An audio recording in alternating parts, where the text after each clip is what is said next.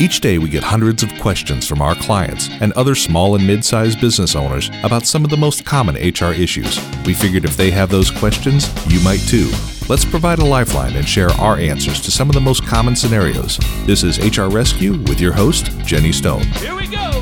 The rules on what kinds of travel time are and are not compensable for non-exempt employees are complex. As opposed to exempt employees, who generally receive a salary intended to compensate them for all working time, including time spent in business-related travel, non-exempt employees are often only paid for the particular hours that the law deems compensable.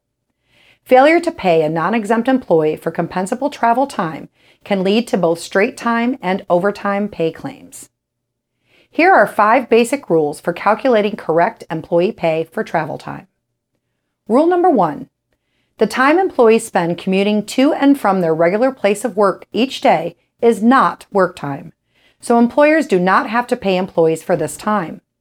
What's important about this is that it doesn't matter if the site of the first place of employment changes from day to day, and the distance doesn't matter either, except in very, very special circumstances.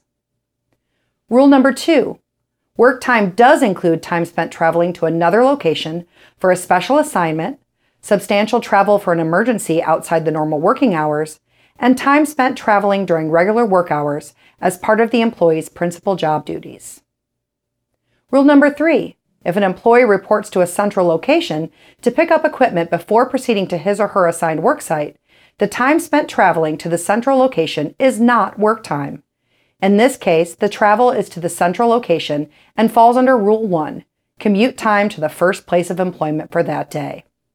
However, in this type of situation, the time then spent traveling from the central location to the assigned work site is work time. Rule number 4.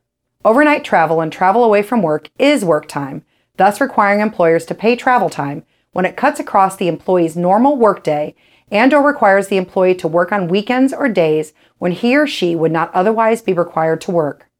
For example, if the employee's hours are 9 to 5 and they are a non-exempt employee, and you have them take a 2 p.m. flight, then the travel time from their home to the airport, all the time waiting at the airport, delays, weather, and what have you, the flight time and the travel time to the hotel or wherever they're going, all becomes compensable time.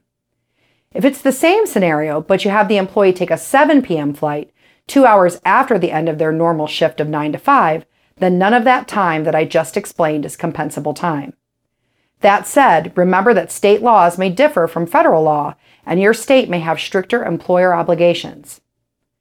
If an employee normally works Monday through Friday from 9 a.m. to 5 p.m., and the employer is traveling on Saturday, the employer would be required to count as hours worked at the time spent traveling by the employee between 9 a.m. and 5 p.m. on that Saturday. If the employee's travel spans that entire normal workday time period, the employer would be required to include all that time, minus time usually given for lunch or breaks, as hours worked. As noted, if the employee actually performs work on a non-work day while he or she is traveling, the employer would need to count that time as hours worked, regardless of what time the work is performed. Rule number 5. Regular meal periods and time spent sleeping or in other leisure activities while traveling is not work time, and the employer does not have to pay the employee for this time. The federal rules regarding travel time are confusing, and the outcome depends on when the travel occurs, the purpose of the travel, and whether employees perform any work-related activities while in transit. Even the most experienced HR professionals can be tripped up by the rules, so it's advisable to consult with an experienced employment law attorney to ensure your travel time policy is compliant with federal and state law. Thank you for joining us for this episode of the HR Rescue Podcast. Make sure you subscribe so you never miss an episode and help spread the word by leaving a review. The HR Rescue Podcast is made possible by HR Shield, the Firm Consulting Group of Tampa, and your host, Jenny Stone. Here we go! This podcast was recorded in Tampa, Florida and Greenville, South Carolina, and was produced by Lonnie West at LRW Media Studios. Find us in your favorite podcast app or online at hr-rescue.com.